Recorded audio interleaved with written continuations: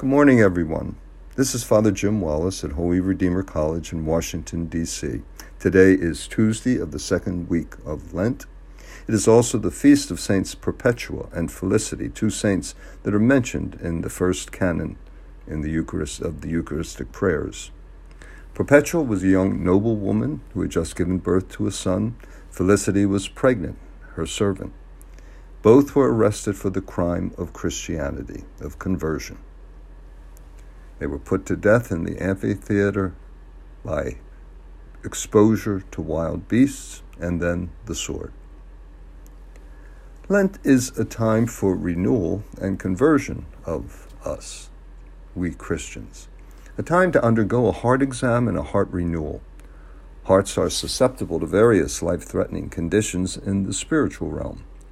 And both Isaiah and Jesus today offer a description of a particular condition that can affect not just the hearts of individuals, but also the heart of a community. Isaiah addresses the condition of indifference to the will of God who calls them to live in covenant with him. Their situation is serious, captured just by how God addresses them. Hear the word of the Lord, princes of Sodom. Listen to the instruction of our God, people of Gomorrah. Approximately 1,000 years after God destroyed the cities of Sodom and Gomorrah for their evil ways, raining down fire on them, the word of God connects the princes and the people of Israel with their names.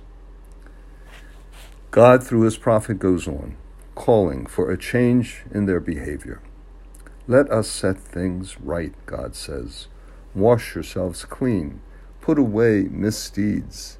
Cease doing evil and learn to do good. Specifically, make justice your aim and redress the wronged. Hear the orphan's prayer. Defend the widow.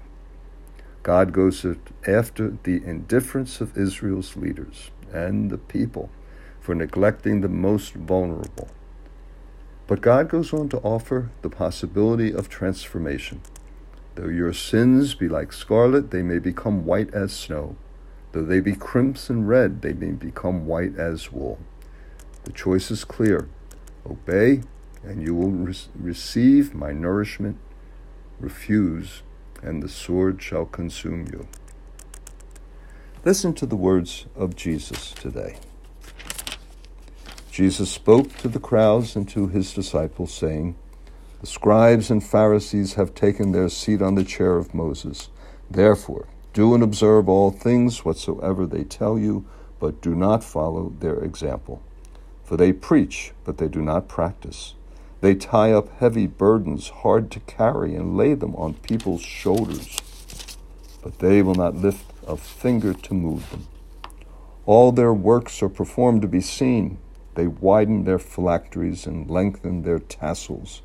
They love places of honor at banquets, seats of honor in synagogues, greetings in marketplaces, and the salutation, Rabbi. As for you, do not be called Rabbi. You have but one teacher, and you are all brothers and sisters. Call no one on earth your father. You have but one Father in heaven. And do not be called Master. You have but one Master, the Christ. The greatest among you must be your servant. Whoever exalts himself then will be humbled, but whoever humbles himself will be exalted." Jesus goes after a smaller group within the community today, the scribes and Pharisees, two groups who considered themselves to be above reproach for their dedication to knowing the law and keeping the law of the Lord. Their hardness of heart is due to their pride and arrogance. Considering themselves as the interpreters and the keepers of God's command has led them to make extraordinary demands on ordinary people, whom they see as not measuring up to what God wants.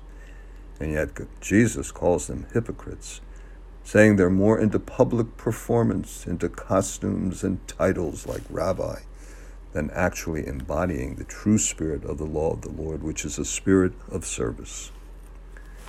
You know, these first weeks of Lent are set before us selections from the Word of God that aim at our developing what's called an attitude of compunction.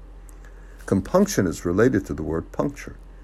And so compunction is about puncturing the ego, leading to an attitude of humility, not pride or arrogance, an attitude of service to the least, the needy, the most desperate, not indifference to them. Instead, exercise compassion and care, especially for those most in need. So how does today's readings contribute to our Lenten agenda of fasting, prayer, and almsgiving? Perhaps an invitation to see how we might serve others by acts of generosity. Turn to the Lord, the one we call our teacher, our master, Jesus, the servant of God, who redefines the meaning of master by becoming the master who serves. May we do likewise.